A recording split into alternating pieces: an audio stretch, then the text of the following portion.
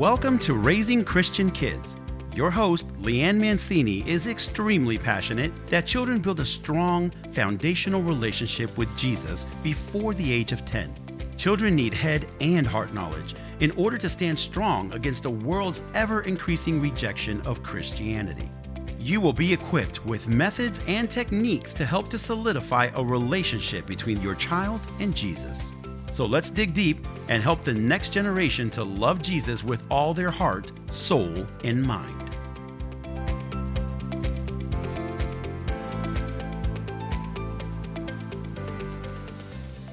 Hello and welcome back to Raising Christian Kids. Last week we talked about the most important directives, the Shema.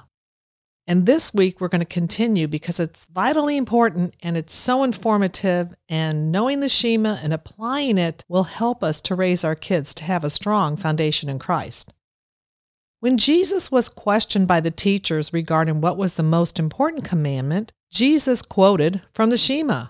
The most important one, answered Jesus, is this: Hear, O Israel, the Lord our God, the Lord is one. Love the Lord your God with all your heart, with all your soul, with all your mind, and with all your strength.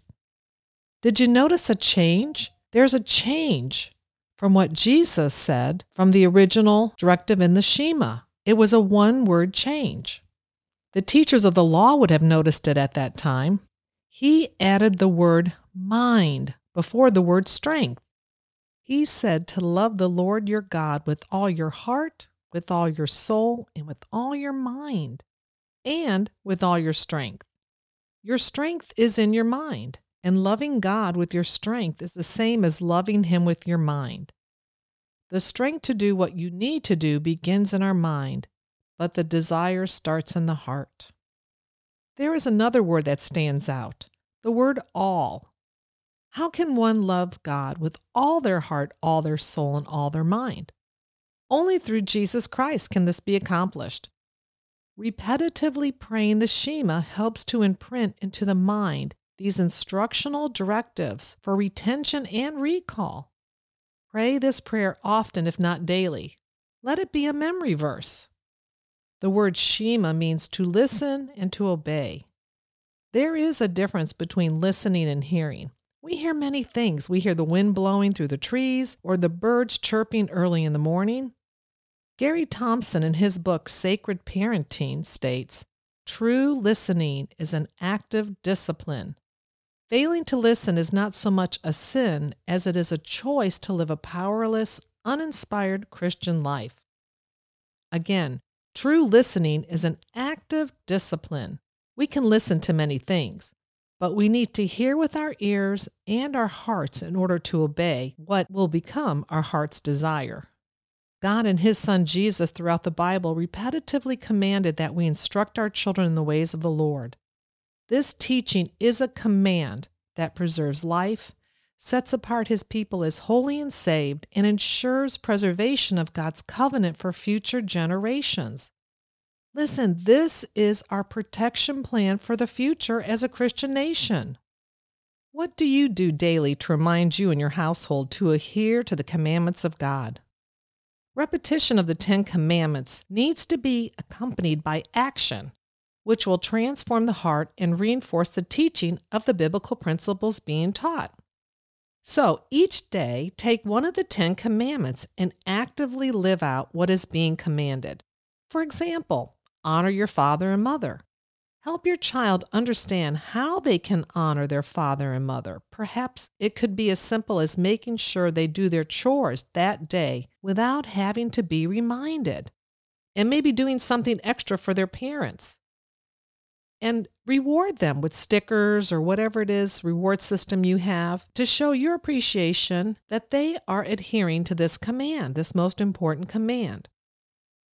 Or for the command, do not worship any other gods, help your child to understand that what they think is most important should not be more important than God.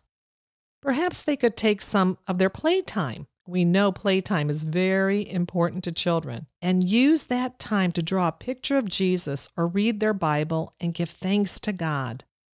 I have written the 10 Commandments for little ones to understand, and will put those in the show notes. Likewise, the Lord's Prayer is also a call to honor God and to live according to his heavenly ways. And Jesus taught us how we should pray in Matthew 6. Our Father, who art in heaven, hallowed be your name. Your kingdom come, your will be done on earth as it is in heaven.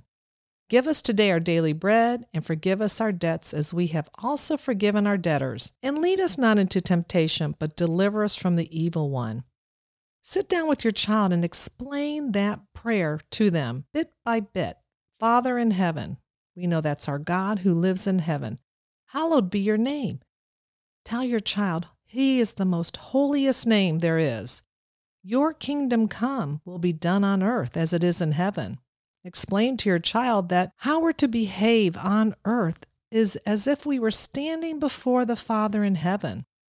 And make sure that you have them memorize that prayer. It's an important prayer for them to memorize. These prayers given by the Father and the Son are imperative life or death principles that we are commanded to teach our children as soon as they comprehend language. You know, Jesus' followers were called the Way. It is critical that we prepare the next generation to be followers of Jesus by pointing them to Jesus, who is the way, the truth, and the life. We want no responsibility for a lost generation. Judges 2:10 states in the New Living Translation, "After that generation died, another generation grew up who did not acknowledge the Lord or remember the mighty things he had done for Israel." That is so sad. A whole generation was lost. Sometimes we read these Bible verses and we pass over them, not really grasping the full meaning of what is being said. Again, whisper little short prayers to your children in small phrases into the ears of an infant. I call those baby prayers. I used to say breath prayers, but now I think it's better to say baby prayers. Speak these words to toddlers daily and write scripture for children to recite once they can read. As I stated many times before, I post Bible verses on my children's bathroom mirrors. Every morning and every night when they brush their teeth, they see those verses.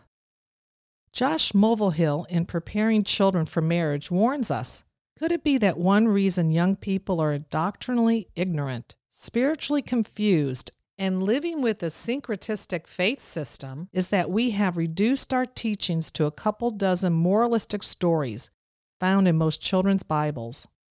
Our children need the soul-gripping, life-altering, meat-based, Jesus-centered teaching of God's Word. And I say they need it often and daily. And it is never too early. Horst Bushnell, a theologian in the 1800s, states, "The seeds of faith exist even in the heart of a newborn child." And he goes on to say, the child had matured enough to exercise choice and free will roughly at age 3. With the mastery of language, the die has been cast. Early experiences form a repertoire of feelings and experiences for the child to carry through adulthood.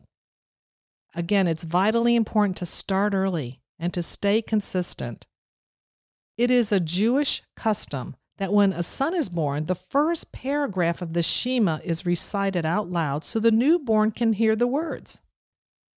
So you may be wondering, why whisper or say these words to a brand new baby, a newborn baby? Well, because we're feeding into these children before they're born and right after they're born.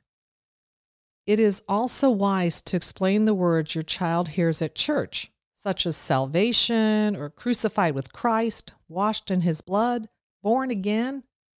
You know, you're creating a category in their mind and creating familiarity of vocabulary words that you can expound upon later.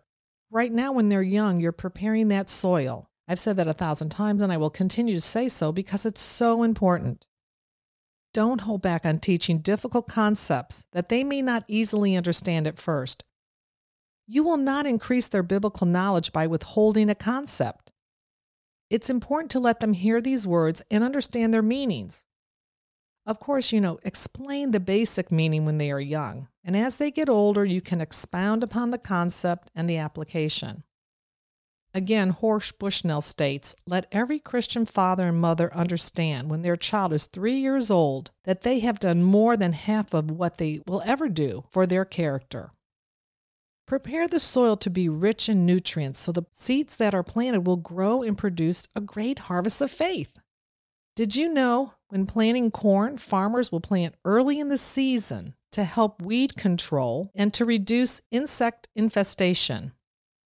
We too, by preparing the soil and planting seeds early, will help to reduce the infestation of doubt and confusion and unbelief within your child. Recite the Shema and the Lord's Prayer often, and teach your children to do the same. This is how we will raise strong Christian kids. This podcast is part of the Edify Podcast Network.